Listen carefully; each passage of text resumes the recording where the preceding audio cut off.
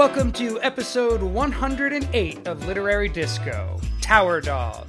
Today we'll begin with a good old-fashioned bookshelf revisit, a segment in which we take a book down from our shelves to share with the group. And then we'll discuss a new memoir from Douglas Scott Delaney entitled Tower Dog, Life Inside the Deadliest Job in America. Delaney is a writer of fiction and screenplays who also makes a living working on cell phone towers, climbing hundreds and hundreds of feet into the air to do a repair or make an upgrade, all to ensure that we have our 3G or 4G.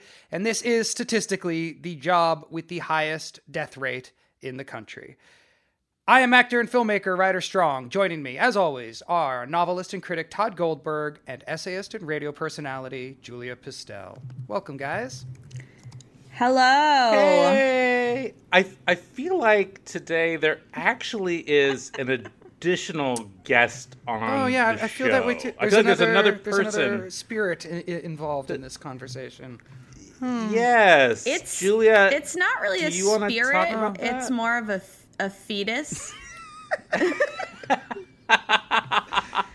Yes, listeners, Todd and Ryder have been very good and have not spoiled that I am pregnant. So, although I did just put it on the internet, so it's real now. but I'm not sure. everyone on the internet follows you on Facebook, I'm sure. What's that? Not all of our listeners follow you on Facebook. They don't, but I also put a picture on Instagram and attracted my very first horrifying troll. Oh, please do tell. Well, if you're not a woman on the internet, you might not know that if you put something up like that and it hits a certain amount of response, then random people who you don't know might write things like, "I hope you lose the baby." Which, oh my God, this is a thing that happens to people. It's just what kind of fucking monster would say that to you? Are you guys serious that you don't know that this is a thing that happens? No, but why you? Why are you? I don't know. Yeah, I don't know. You? This isn't a person I know or follow or follows me. It's just it's my first post that's gotten a lot of traction. Mm-hmm. So I'm sure it just popped up somewhere, and then people just, wanna be are horrible. Yeah, and it made me feel disgusting. horrible for a second, and then I just deleted it, and I was like, I'm free, and I went on with my life. But it did make me really think about women in the public eye who just have to have entire staffs to deal with this kind of garbage. Right. So God, that's my horrible. sympathy Fuck goes that to them. person. Whoever it was a gross troll, whatever. Let's not talk about that, though. It's really exciting and cool, and I'm excited. It is really exciting. And I'll just mention that Ryder Tell- is a name that works for both genders. Oh, wow. I'm just going to throw that out there. Hardly works for one gender. What about Todd with does two not. Ds? Oh, if you did Todd with two Ds, that would be... That would almost be worse than Todd is just another name. Yeah. Todd is one of those names. Todd is one of those names that's really starting to become ambidextrous. No, it is. It's really Todd. It's heavy. Well, look, if you're going to have a child, and you are because you're pregnant with a baby, and it's a boy, and you've decided early on, hey, you know what? I want that boy to be as fratty as possible. You got two choices. You got Todd or you got Brad. So... I would go Todd. Okay. All right. Well, thanks so much. And to the listeners, and just in case you couldn't hear, Todd makes the distinction between his name, pronounced Todd, and Todd with two D's, pronounced Here we go. Todd. But he says he can hear the difference when somebody I will once again show you the difference. My name is Todd. My friend Todd's name is Todd. My God. And you see, it's an elongated sound of Todd. You are not hearing reality. Let me be the voice of reality. You are not hearing things correctly. Oh, sorry. Okay, go on, Julia. Wow. There's Todd, which is short and concise, and there's Todd, which has a longer middle syllable. No, it doesn't. It doesn't. This is a delusion. This is such a delusion. All right. Of all Julie, of my what were you going to delusions, say? of all of my All I was delusions, going this to is the one you guys say harp on. is thank you to our listeners who have always been nice and kind and like real people and like very supportive of all of us on the internet. Yeah. So I hope this makes you happy, and I hope that you're interested in more episodes about children's books because There's going to be a lot of discussion. they're coming. Yep. Yeah. Oh, God. The baby currently owns 2 books. Our listeners will love this. The baby has 2 books. It has Rad American Women A to Z, which I purchased, and then Greg got Programming Computers for Babies. So that's pretty much all you need to know. Both books are very cool. So we're done. That's it. That's all. Oh, God. Well, this is very exciting for you, and I'm super happy for you. And I feel like you now have the baby has 2 uncles that he didn't know or she didn't know she was going to have for the rest of her life. One of them is a brash, sort of sexy, Bratty. great American male. The other one And is then the other one is Ryder. Too easy. Damn it. Yeah, no. I look forward to our many California visits. Yes. I look forward to that as well. And I'm going to try, just so kids know my travel plans, I'm hoping to get east on my book tour in the fall, which would then require me to take a train to Connecticut to see your belly and then be near you when strangers touch you because they feel like they can. Great. Sounds wonderful. I look forward to that. Yeah, I can't wait. And as you plan that tour, we should keep our listeners apprised, and I'll come with you to one thing, and they can meet both of us. Oh, wouldn't that be awesome? Yeah. All right, done. We're Done. doing it. I'm in. All right, let's dive into our bookshelf revisit. What do you guys got to talk about? Who wants to go first? I want to talk about a great essay I just read, if I can. It's a little bit of log rolling, I have to admit, because this is a friend of ours. But I just read an amazing essay by our friend Bree Rolfe. And I don't know if we've ever mentioned Bree before on the show, but she is a high school teacher in Austin, Texas. And the 3 of us went to graduate school with her. And she has cystic fibrosis. And she wrote this amazing essay that I've read, 10 times because I like to cry. Okay, I have to read this, but it's a great piece of work. Yeah. It begins with, and I put it up on our Twitter page, and I'll retweet it again when this episode airs. But it opens with her being in a classroom and coughing. And if you know anyone with cystic fibrosis, you know that there's a very distinctive earth-shattering cough that they have where it sounds like they're dying because they are. And a student asked Bree as she was coughing her lungs out, "Are you dying?" And for the first time ever as a teacher, I guess she lost it. And she told them she was. And it's an amazing piece of work about living with a terminal disease and living with, around kids, high school students who say the worst things because they don't quite know social mores and they say things they shouldn't say and then they live to regret them. But Bree is just this incredibly powerful young woman. I guess she's 40 now. We've known her for a decade. Mm-hmm. And she has always treated her illness with a lot of cynicism and humor. But of course, that can be a mask for other things as well. And this essay goes into that also. But I have to tell you guys the amazing news, which is they developed this new drug. And Bree found out about this new drug. I can't remember the exact name of it, but the drug was going to cost something like $350,000 for her to take it. And if it works, it would save her life. And she didn't know if it would work, and she certainly knew she couldn't afford it. But she just found out a couple weeks ago that they're going to give her the drug for free or for a very low price, and that it does work, and it is going to save her life. This miracle drug that was recently developed for adult-onset cystic fibrosis.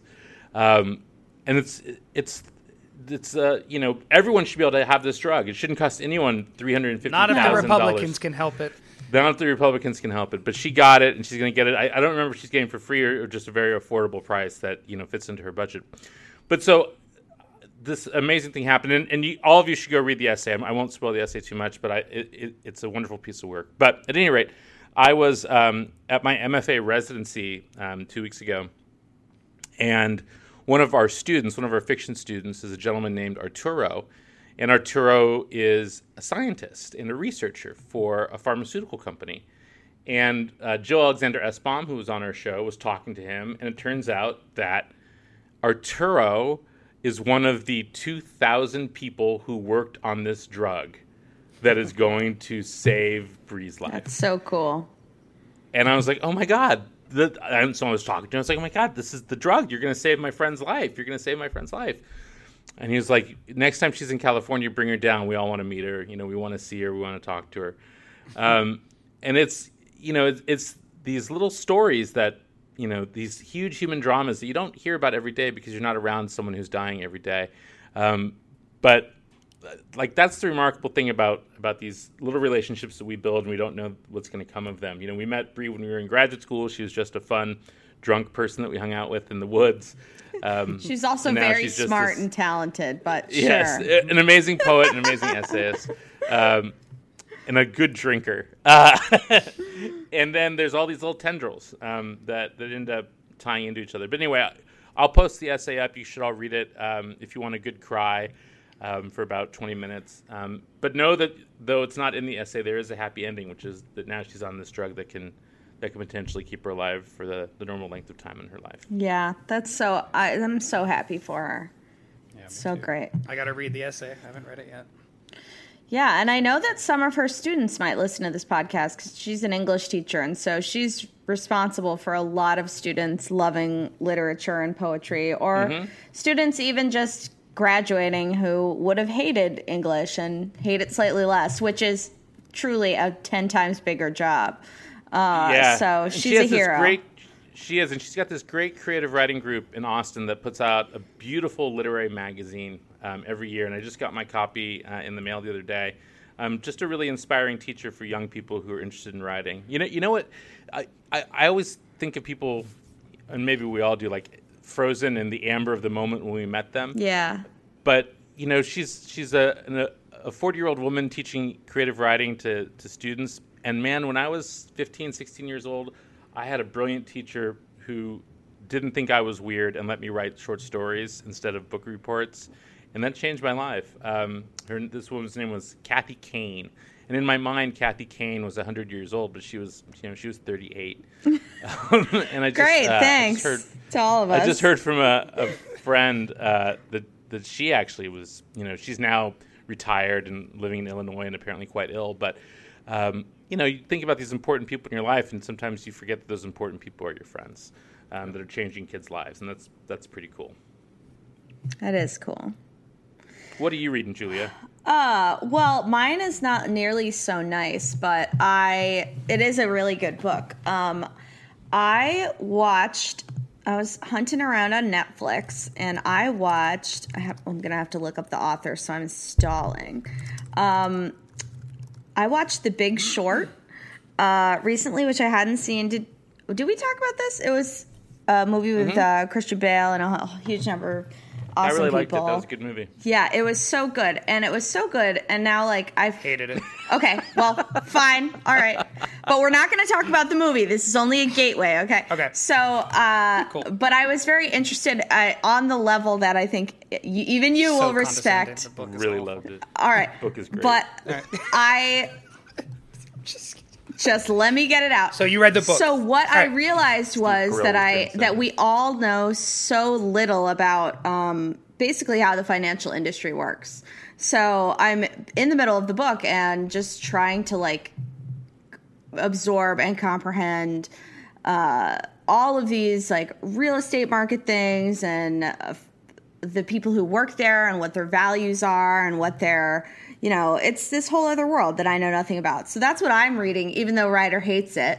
But I'm reading it totally from a point of view of what is this? What can I learn? and can I, like, since the subject is so outside of my field, like having the experience of like movie and book and being able to like kind of marry them in my mind has really helped my comprehension. Is that acceptable to you?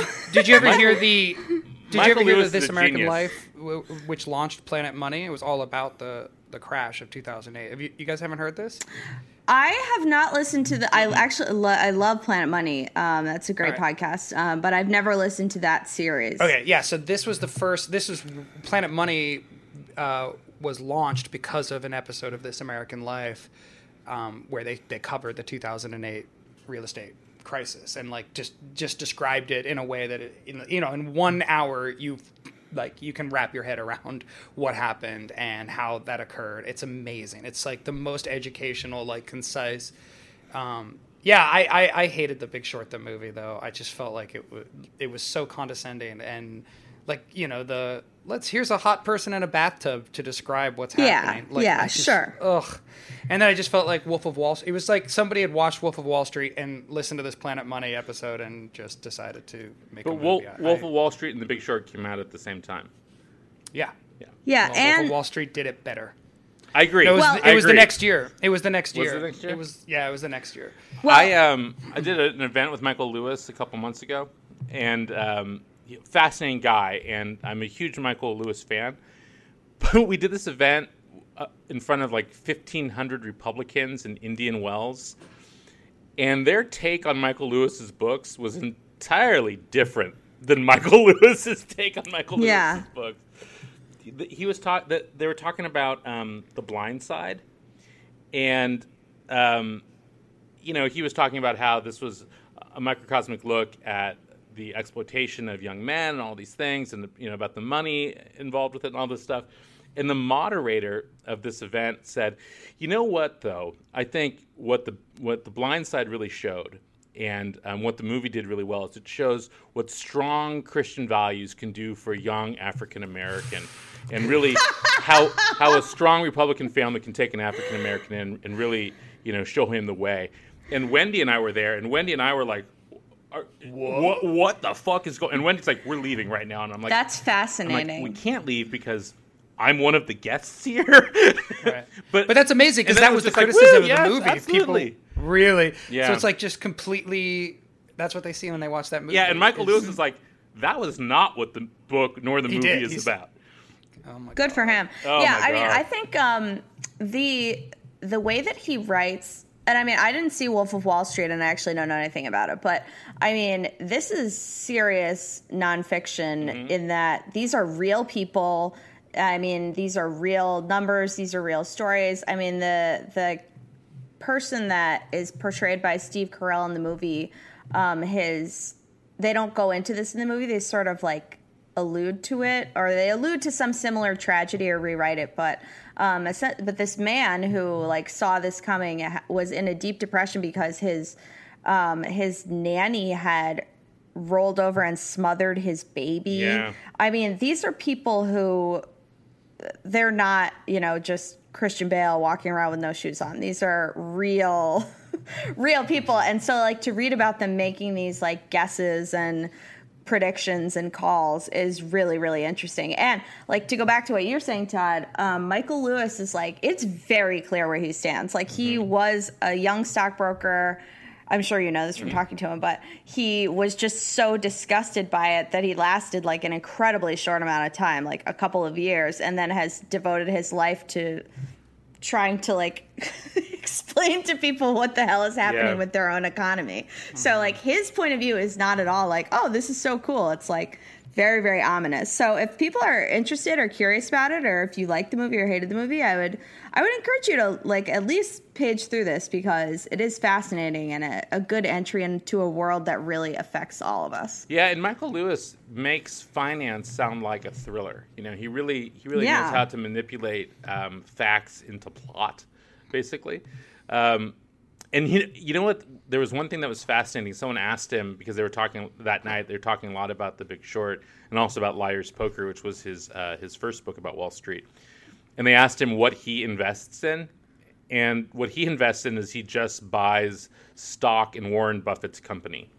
Berkshire Hathaway, which is like, That's a method. It's genius because you're like, oh, you're buying stock in Warren Buffett. Then you're buying stock in his decision making, and therefore, like, you got to have a lot of money to be able to afford Berkshire Hathaway stock. But like, that's a really sort of sound investment advice.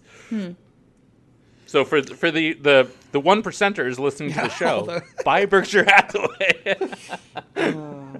I'm not sure how much of the stockbroker set Literary Disco penetrates. I have a feeling we're pretty low on the Wall Street total. Yeah. But Yeah, but I will say, like, putting aside stockbrokers, everyone should understand investing, and if you have any savings at all, you should invest it, because this is how wealth gap, happens, is people don't know what to do with their money, and then people who know how to invest just get 50 bazillion times richer than everybody else. Right. So even if you're investing $100 or $1,000, go for it and understand it. It's Or just buy a shitload of weed and sell it to your friends. yeah. okay. All right, Ryder, what are you Another reading? thing you can do. I'm gonna do a bookshelf revisit that I hope I haven't done before, because I know we've talked about this person before, but I don't know if I've talked about this specific book. But Rockwell Kent is an amazing illustrator, and he's most famous for he illustrated an edition of Moby Dick, which is kind of considered one of the best editions of Moby Dick ever published. I forget who published it, but it was published in like the 30s or 40s, and it was accompanied by these illustrations that he had done. They were wood cuttings, and they are so beautiful. And he has this like specific style. It's I'm not even going to try to explain it because I'm not like a real visual art person. So I'll just tell everyone listening, Google the name Rockwell Kent and look up his illustrations for Moby Dick, if you're a fan of Moby Dick. And you've probably seen them before. He's also, his big claim to fame, he drew the house that is the Random House logo. That little house. Yeah. Really? So he was a commercial guy. He like made his living doing for hire graphic work for companies like Random House or whoever. And then he eventually got hired to do this Moby Dick, and he did that, and then he sort of he became known for his interpretive quality, like the way that his illustrations in these like kind of simple, almost now we would maybe call them comic booky, but at the time, that wasn't quite comic book. Comic books weren't really a thing. So he established this interpretive, like it's a use of black and white and negative space. Like I said, I'm really bad at describing this, but just look up his stuff. And I love his illustrations, but I want to talk about a book that he wrote. He went to Alaska for a year with his 9-year-old son, and just the two of them, and lived off the land in Alaska. And he kept a journal. I'm doing a similar thing, except I'm going on a cruise. Yeah, you're doing a cruise. Go ahead. So it's called Wilderness, a journal of quiet adventure in Alaska. And it's just him and his son. And, I haven't read it all the way through. I flip through it and just read and look at the illustrations, because he was drawing constantly in his journal. And he includes his son's drawings at times. He describes like what his son is doing and how they're interacting with the local animals, and like not much happens. It's just basically like they go to Alaska and they find an old cabin that's already built, and they live off the land by like hunting and fishing, and then there are some locals that they meet up with and that help them out when the weather gets bad and stuff. But he's really, what's so interesting to me is like he's just of a different generation. He's what, like, back then, you weren't just like an illustrator of books he's like so well read. He's really into like transcendentalist writing, like Emerson and Thoreau and all of them. He's really kind of like this Renaissance man in the traditional sense of the word, like that he kind of does it all and can build his own things and write really well and draw really well. And his son, who ends up being a doctor, I believe, is also like this really inquisitive, smart kid and really sensitive. And you just get this, like, I don't know, it's just a nice reflective style of writing. I feel like most often... When did it come out? The book, he published it right when they came back from Alaska. So it was probably in the 40s or 50s. Oh, wow. but it's just interesting to read something. I guess for me, like I tend to, when I read a book that's like a journal of somebody, homesteading somewhere, it's because it was like a dramatic experience where like a lot of things happened, or something historical came of it, whether it's Thoreau living in his cabin, he just it's about the philosophy and the effect. This is none of those things. This is just a father and a son hanging out together in Alaska for no other reason than to have this sort of life-changing experience. And it's just a really smart person who can draw very well and write very well about this time. And I just love it. I find it soothing. I find it to be very soothing literature because I'm not reading it for any other reason than to just sort of, be reminded of times that I've spent in the wilderness where you just sit and look at a tree for a while and then you draw it and write about it. And so I love it. So if anybody's looking for like a soothing, sort of meditative and interesting glimpse at the father-son wilderness story, Rockwell Kent's Wilderness is definitely worth it. I'm gonna pick it up just so that I can see it when I'm in my first class room on the giant cruise ship where I'm eating lobster all day. Right. Yeah, that'll be perfect. Great. Good. Without my son, because I don't have children, because I don't like to share my genes. That's one of the grossest things I've ever said. Very weird. That was disgusting. Yeah. Yeah. That was weird. All right, let's move on to Tower Dog. Yay! Dogs. So, Tower Dog, Life Inside the Deadliest Job in America.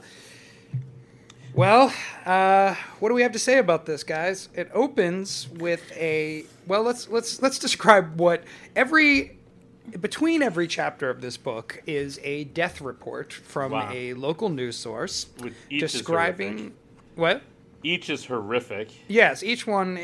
Yeah. And I mean, I stopped reading them, I'll be honest, because they got to be too, like, you kind of knew the gist. A lot of people die climbing cell phone towers, which is something that I had never heard about until, Todd, you recommended that we read this book. And now that I've read this book, I know is a very real statistical reality that, people fall from towers. And it seems like most often it is their own fault in some way because they weren't buckled in properly or following proper procedure.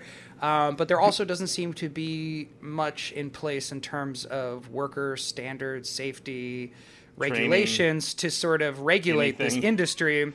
So what ends up happening, it seems, is that the cell phone companies that own these towers or that use these towers, if they don't own them themselves, farm out to a middle management company the hiring and overseeing of any sort of retrofitting or upgrades or adjustments to these towers.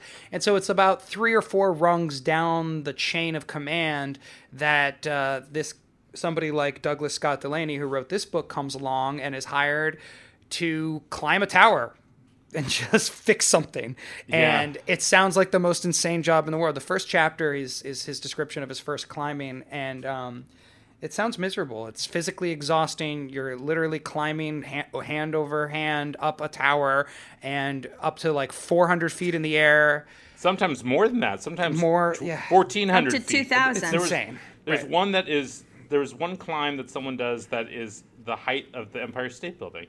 Right. Isn't that what it was? I mean, Yeah. it's absurd. Higher. And they It's have like absolutely basically absurd. their own weather systems up there. It's Yes. like, Oh my God. yeah, and these guys are, sometimes they're climbing in pairs. Or I think most often they're climbing in pairs if they're being safe about it. So it's always this near-death experience, and what seems to accompany that is a heavy drinking and drugs culture and a sort of, these guys pick up jobs when they can, and they all camp out together in hotels and save their per diem so they can go to strip clubs. And it seems like it's a kind of, I think it's like a lot of tough jobs like coal mining, or it seems to attract a white working class, gritty, male dominated sort of world, and that's what he spends a lot of the time in this book describing and participating in. And then the other aspect to this book is his attempts to sell a reality show based on it, based on this lifestyle, and that results in an episode of Dateline on NBC focusing on this.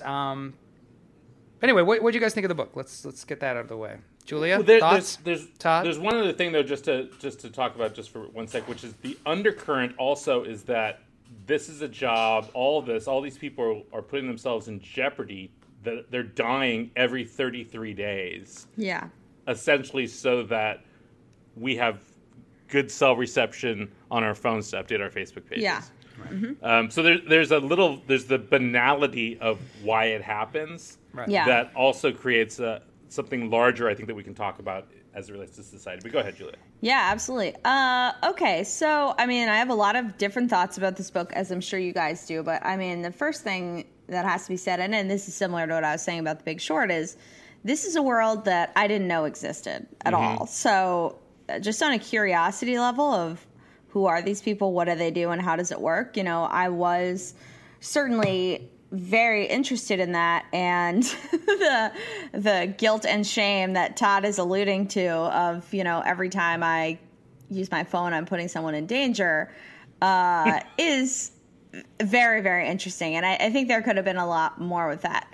That being said, I just want to get this out of the way because I've said it like every single time we read a book that does this. Like, it hits my only true pet peeve, which is like the meta thing about like telling the story that we're reading. You know what I mean? I'm like, right. I don't know about your reality show, dude. Like, I would rather hear about the experience of being a tower dog. And I mean, I thought the various people in it were super interesting. I'd love to talk about that later.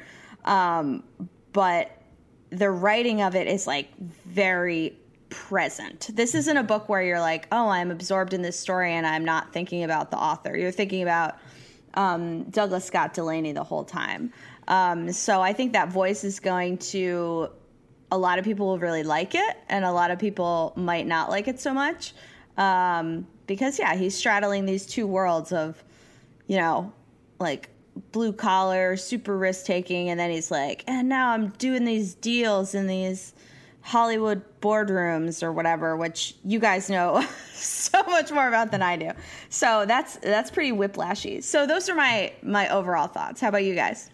Yeah, the stuff about actually being a tower dog is absolutely fascinating. Yeah. I'm sitting at my office at UC Riverside right now, and I can look out my window and I can see a tower.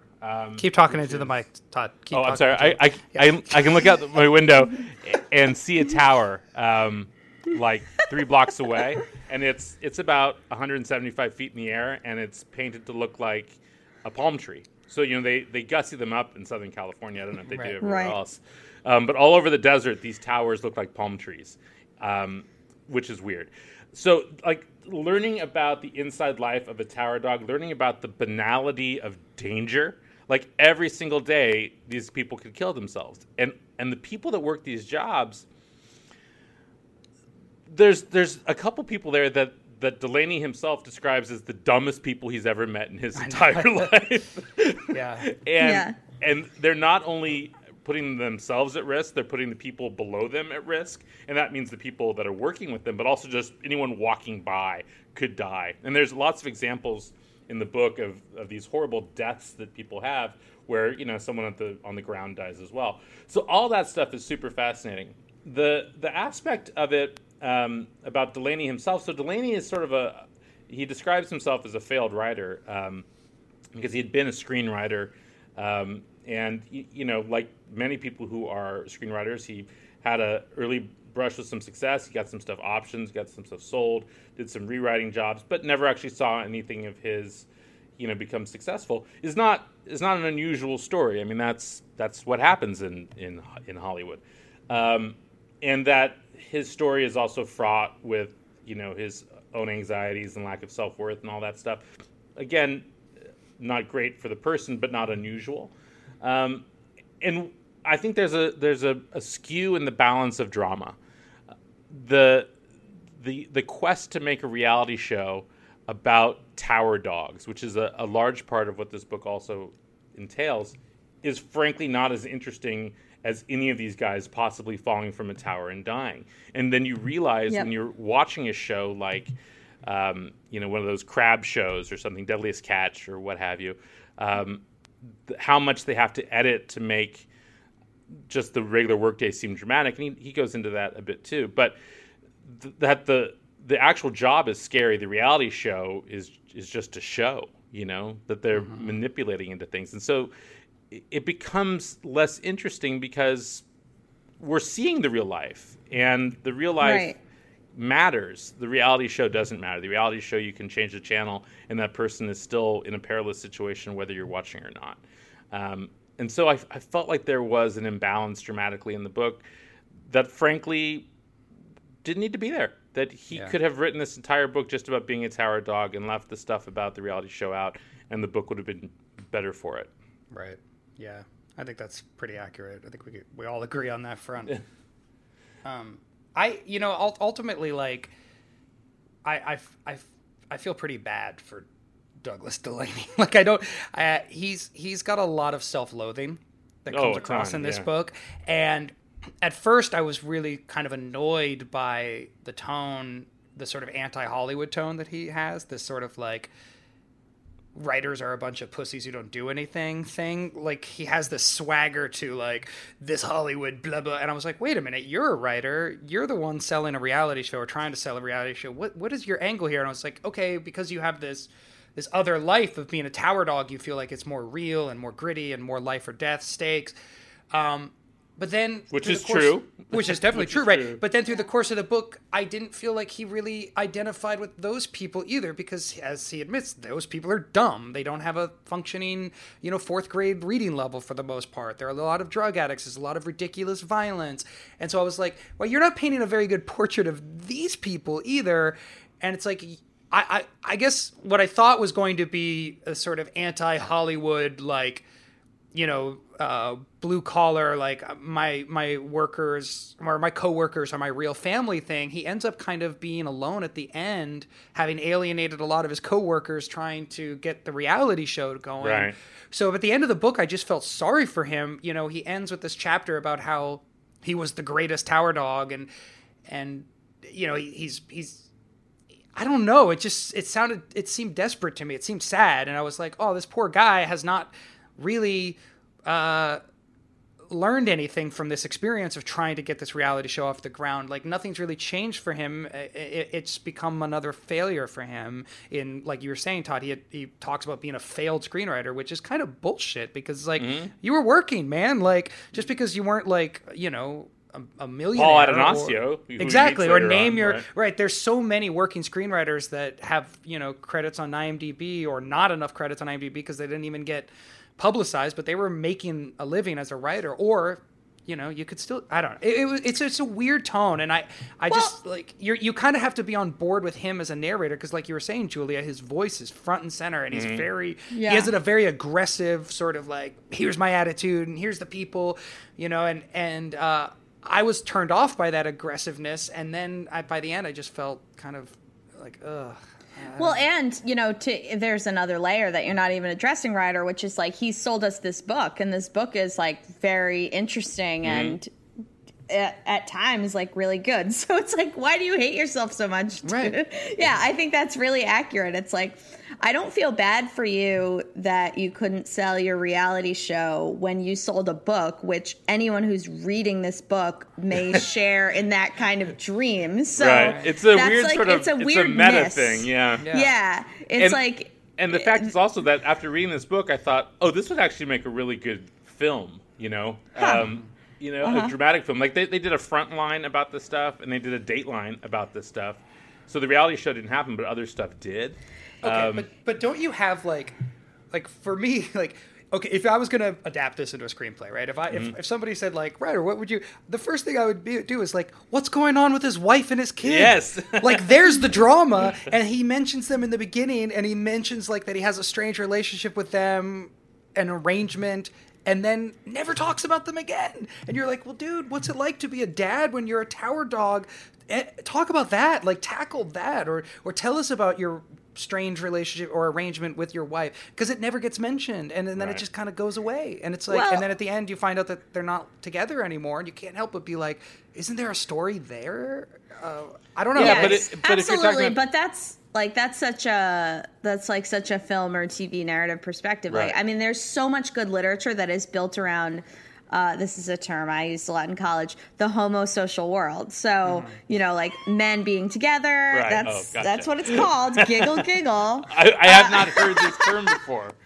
It's so useful. So this is totally what genre this is in. This is like, you have your outside world, this is like any army literature. Like there's this outside world, and you're thinking about it, but like your deepest relationships and connections and trust are with these men that you're like climbing up these fucking poles of steel, like that's, of course he feels close to these men. Right. And I think the war narrative is, I think it's something Delaney actually plays on quite a bit, but it's also a lot of the same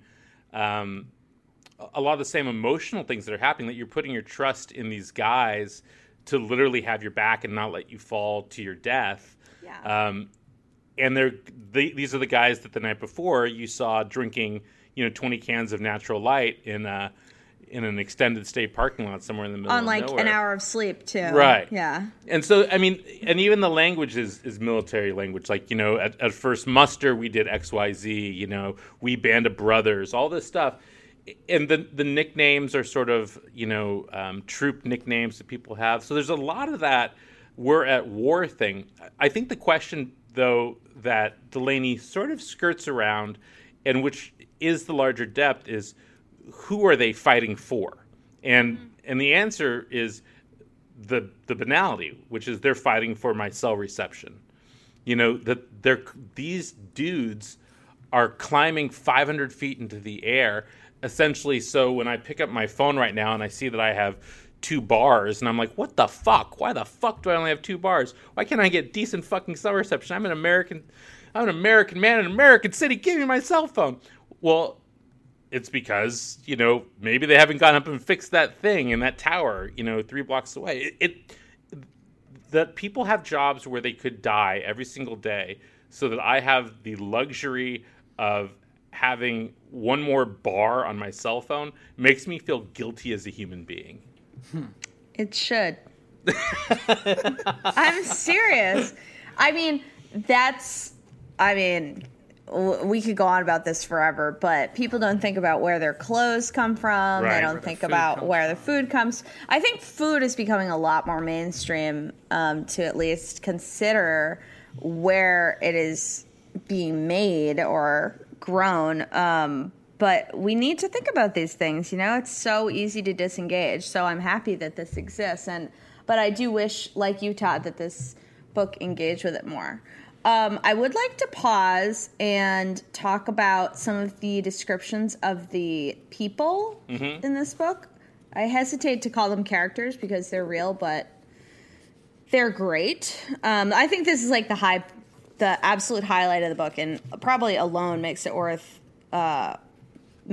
reading. But I love the description of his manager leader dude, Jimmy. When we first meet him, he's like, all right, I'll just read some of it. The Godfather was one anal motherfucker, and that discipline saturated his life. His paperwork was immaculate. When sitting down to eat, he would arrange his placemats and menus just so, and then take the napkin and clean his own silverware. The dogs called him the truck Nazi because he insisted on all company vehicles being cleaned and properly maintained at all times. This, of course, only happened when he was around, and it was a source of never-ending angst for him. His own truck looked like it just rolled off the factory floor, and he could not understand why the men simply could not live up to his expectations. Whereas most Tower Dog's trucks and motel rooms in general appearance were succotash, Jimmy did not mix his peas with his carrots. Frankly, nobody ever lived up to Jim's expectations, and that was mainly because nobody could really do anything as well as he could. And then just to jump, the angriest I have ever seen him, or frankly anyone for that matter, is when I spilled a cup of coffee in the center console of his truck.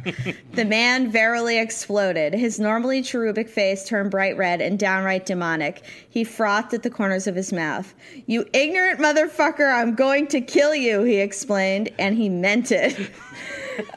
Which is it's a great description. We all know people like that, but then, he goes on to say, like, everyone wanted to work for this guy. Like, you don't Right. feel like you're going to fall off a tower and die. So I really loved a lot of those descriptions and humans that walk through this book. Can I read the most harrowing death that happens? Sure. Okay.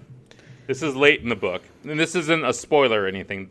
Like Ryder said earlier, the chapters are all bifurcated by reports of these people dying. So this is July 2nd, 2014. The worker killed while working on a Harrison County cell phone tower has been identified as 28-year-old Joel Metz, a father of 4. A cable somehow decapitated Metz and left his body suspended from the tower on Waits Road off Kentucky 36 Wednesday afternoon. A preliminary autopsy report says Metz died from blunt force injuries. Yeah, no shit. And his death is an accident. Harrison County Sheriff Bruce Hampton says Metz worked for Fortune Wireless out of Indianapolis, which is near where Metz lived. The company was back out at the scene Thursday morning trying to figure out what caused the cable to loosen, leading to Metz's death. Authorities first believed the cable had broken, but after investigating, the sheriff says the cable was still in one piece. The 3 other workers at the tower reported hearing a loud pop before realizing what happened. Quote, "Not too many people are used to seeing that, and it's a guy that you've been working next to," said Sheriff Hampton. "And it could have been him. Nobody else was injured, and they were just very beside themselves." Sheriff Hampton says the men were taking down an old boom and bringing up a new one when a cable broke, decapitating the worker and ripping off his right arm. Quote, "It got within 2 feet of where it was going, and something broke, and then the 1,800-pound boom fell," said the sheriff. The worker's body was left suspended 240 feet in the air, and crews were trying to determine how to get the man down. And it goes on. They didn't end up getting the man down until the next day. So this guy's body was strung up, almost 300 feet in the air without a head and without an arm.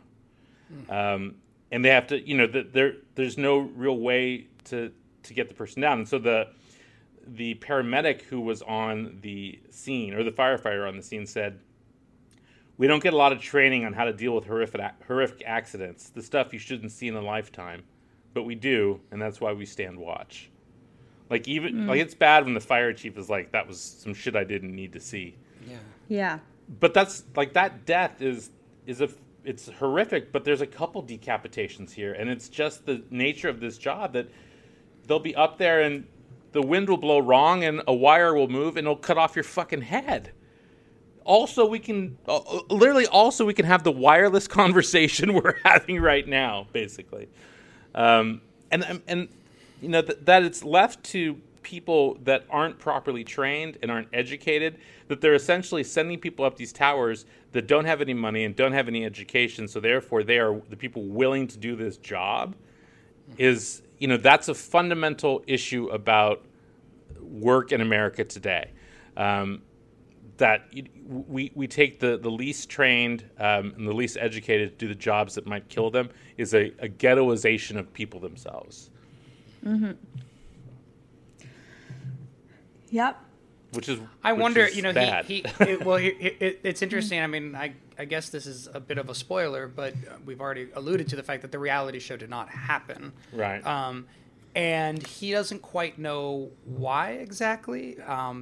But it seems like it mostly came down to a liability issue. Right. That no one who owned a tower, none of the companies that own these towers would allow them to film a reality show that would presumably at some point probably capture a death, statistically speaking, right? Like, and that's fascinating, right? That, like, it's okay for us to have cell phones that this goes on, but if we're going to publicize it and make a TV show out of it, they're not going to allow that. Right.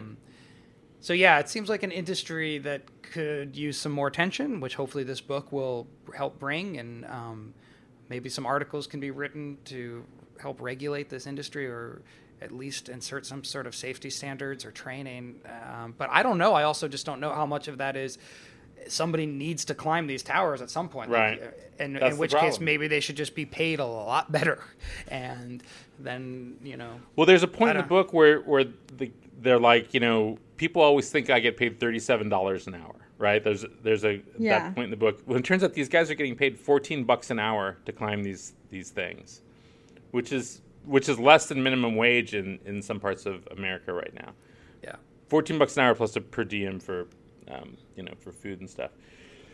I mean, it's for $37 an hour. Maybe they get better people that would hook themselves. But there's a point in the book also, like there's a lot of in the crew that Delaney's on. There's a lot of talk of how they get rid of the worst guys because the guys at the bottom, the three wide men, as they're called, are running a pretty clean shop.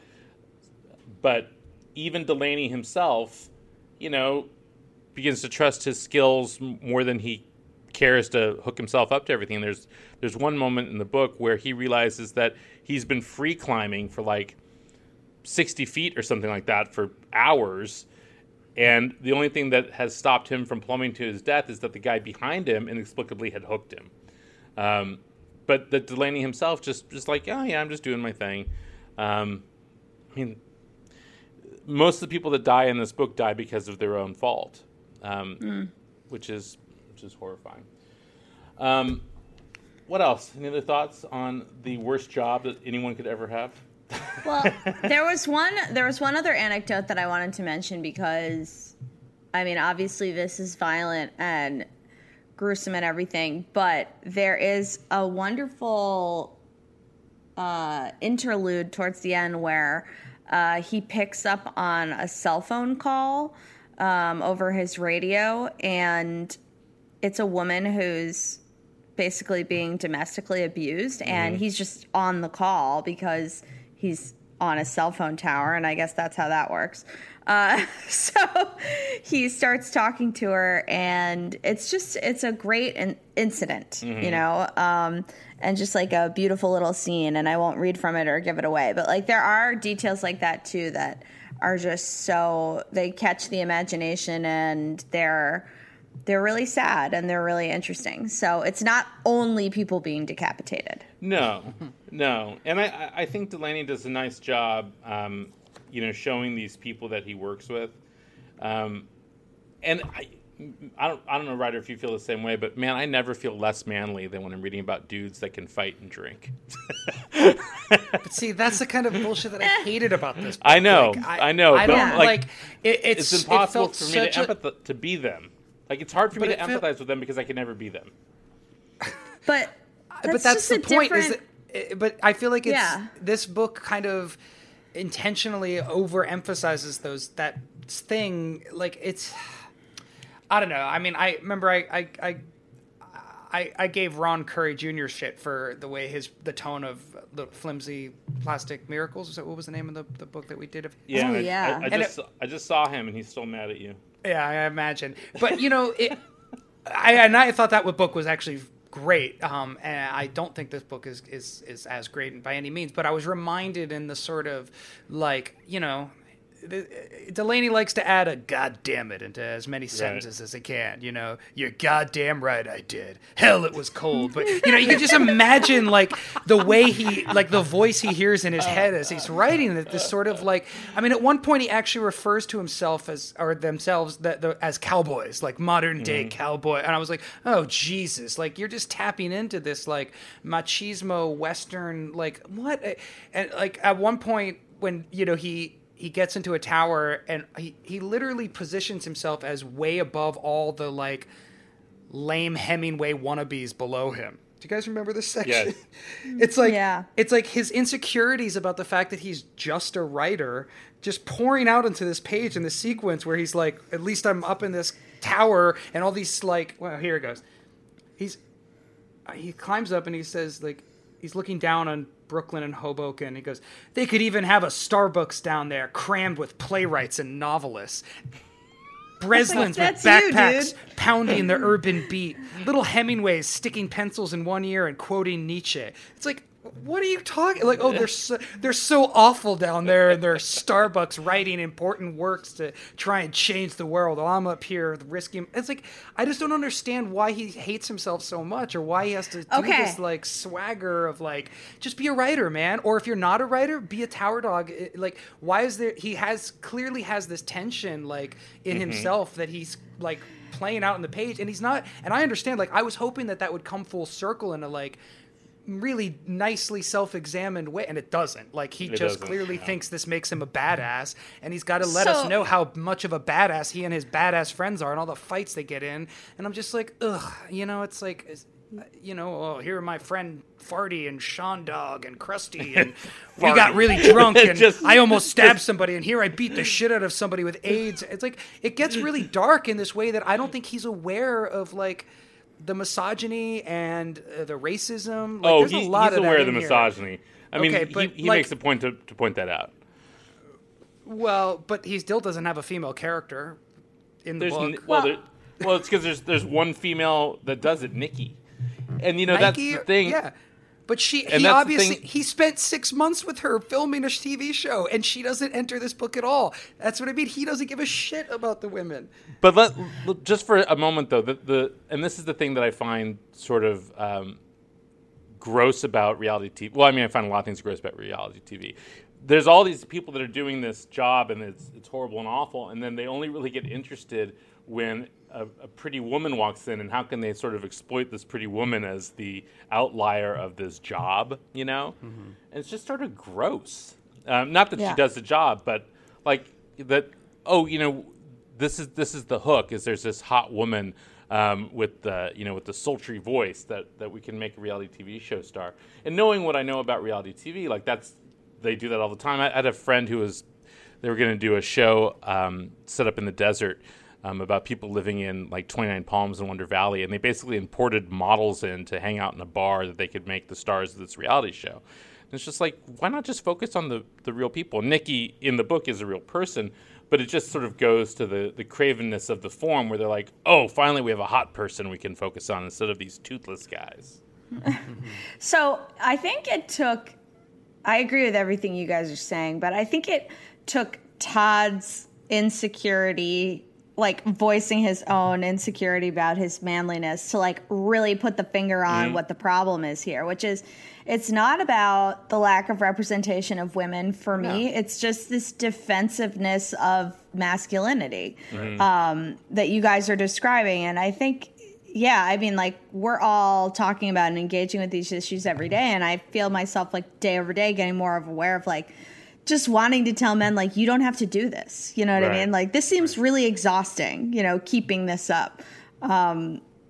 Please stop. It's hurting you. It's hurting other people. It's putting yourself literally in danger in this case. Like, we're so brave. We're so XYZ. That's absolutely it. That's like the trouble with this voice. And this voice isn't dissimilar from like Hunter S. Thompson or other people it's compared with in the past. It's just starting to feel a little dated or not self-aware anymore of like, you don't have to do this. It always has been. Yeah. But I guess it just seems really misapplied in this case to me. Well, frustratingly so. It's this. I mean, when I said I don't ever feel less of a man than when I read about these things, it's because I don't get into any fights and I don't do any of these things. But I also don't think that makes you a man. I think so you shouldn't. But Todd, like, to put this back on you, like, you just shouldn't say things like that because it's. I'm dead serious. Like, it's men making those comments, that reinforce this. Right. Yeah, but there is a. I mean, it's a stereotype, of course, of the tough guy who's also a deep thinker, which this is like the Richard Ford character that existed in the 1980s. Of the tough guy that can work the mill and drink whiskey, but also quote literature that has never really existed except in books. I think there is. I think what Delany is writing about in a way is this kind of romantic notion of America, of the literate cowboy, you know what I mean, and that celebrates the rural world and pokes fun at the cities, and that Delany himself is throwing up in a bathroom during a meeting in Hollywood and all this stuff because he can't stand the people that he's working with, all this stuff. But he puts himself in those positions. Like, he has chosen this life. He has chosen to be a writer, and then he has chosen to be a tower dog. He's chosen these things. And that he finds himself stuck in the middle of this sort of outsized machismo, like Ryder was talking about, and then also this artistic life. These are his choices. And, you know, I think it's hard to write a book about choices that seem at odds with each other. And so for me, when I say, you know, I never feel less of a man than when I see these guys that are fighting and drinking and doing this shit, basically what I'm saying is I never feel less connected to my physical body. Like this doesn't this doesn't seem like it seems like a movie. You know, it seems like a cowboy movie, which is what he's trying to convey. And, you know, hell, I'm just as guilty of it. You know, all I do is write books about guys with guns shooting motherfuckers in the face. You know, I mean, what difference is it from the reality? You know, it's completely separate from my life. Mm-hmm. Yeah. You guys should all know that Todd's life is very nice. He doesn't. I don't kill anybody. He doesn't kill anyone, and his house is really a nice place to be. Thanks, Julia. I appreciate that. We do have hardwood floors. It's quite lovely. But Ryder's living in the woods by himself. Oh, hell yeah. Well, anyway, everybody, that is Tower Dog by Douglas Scott Delaney, Life Inside the Deadliest Job in America. It's worth picking up and reading. It's a book not without its problems, but I think it's also a fascinating examination of a thing you drive by every single day and that you take absolutely no thought of when you pick up your phone, that there's people connected to the bars that you see on your cell phone, and people who lose their lives so that we can have easy cell reception while we drive from one Starbucks to the next, thinking about Nietzsche and Hemingway.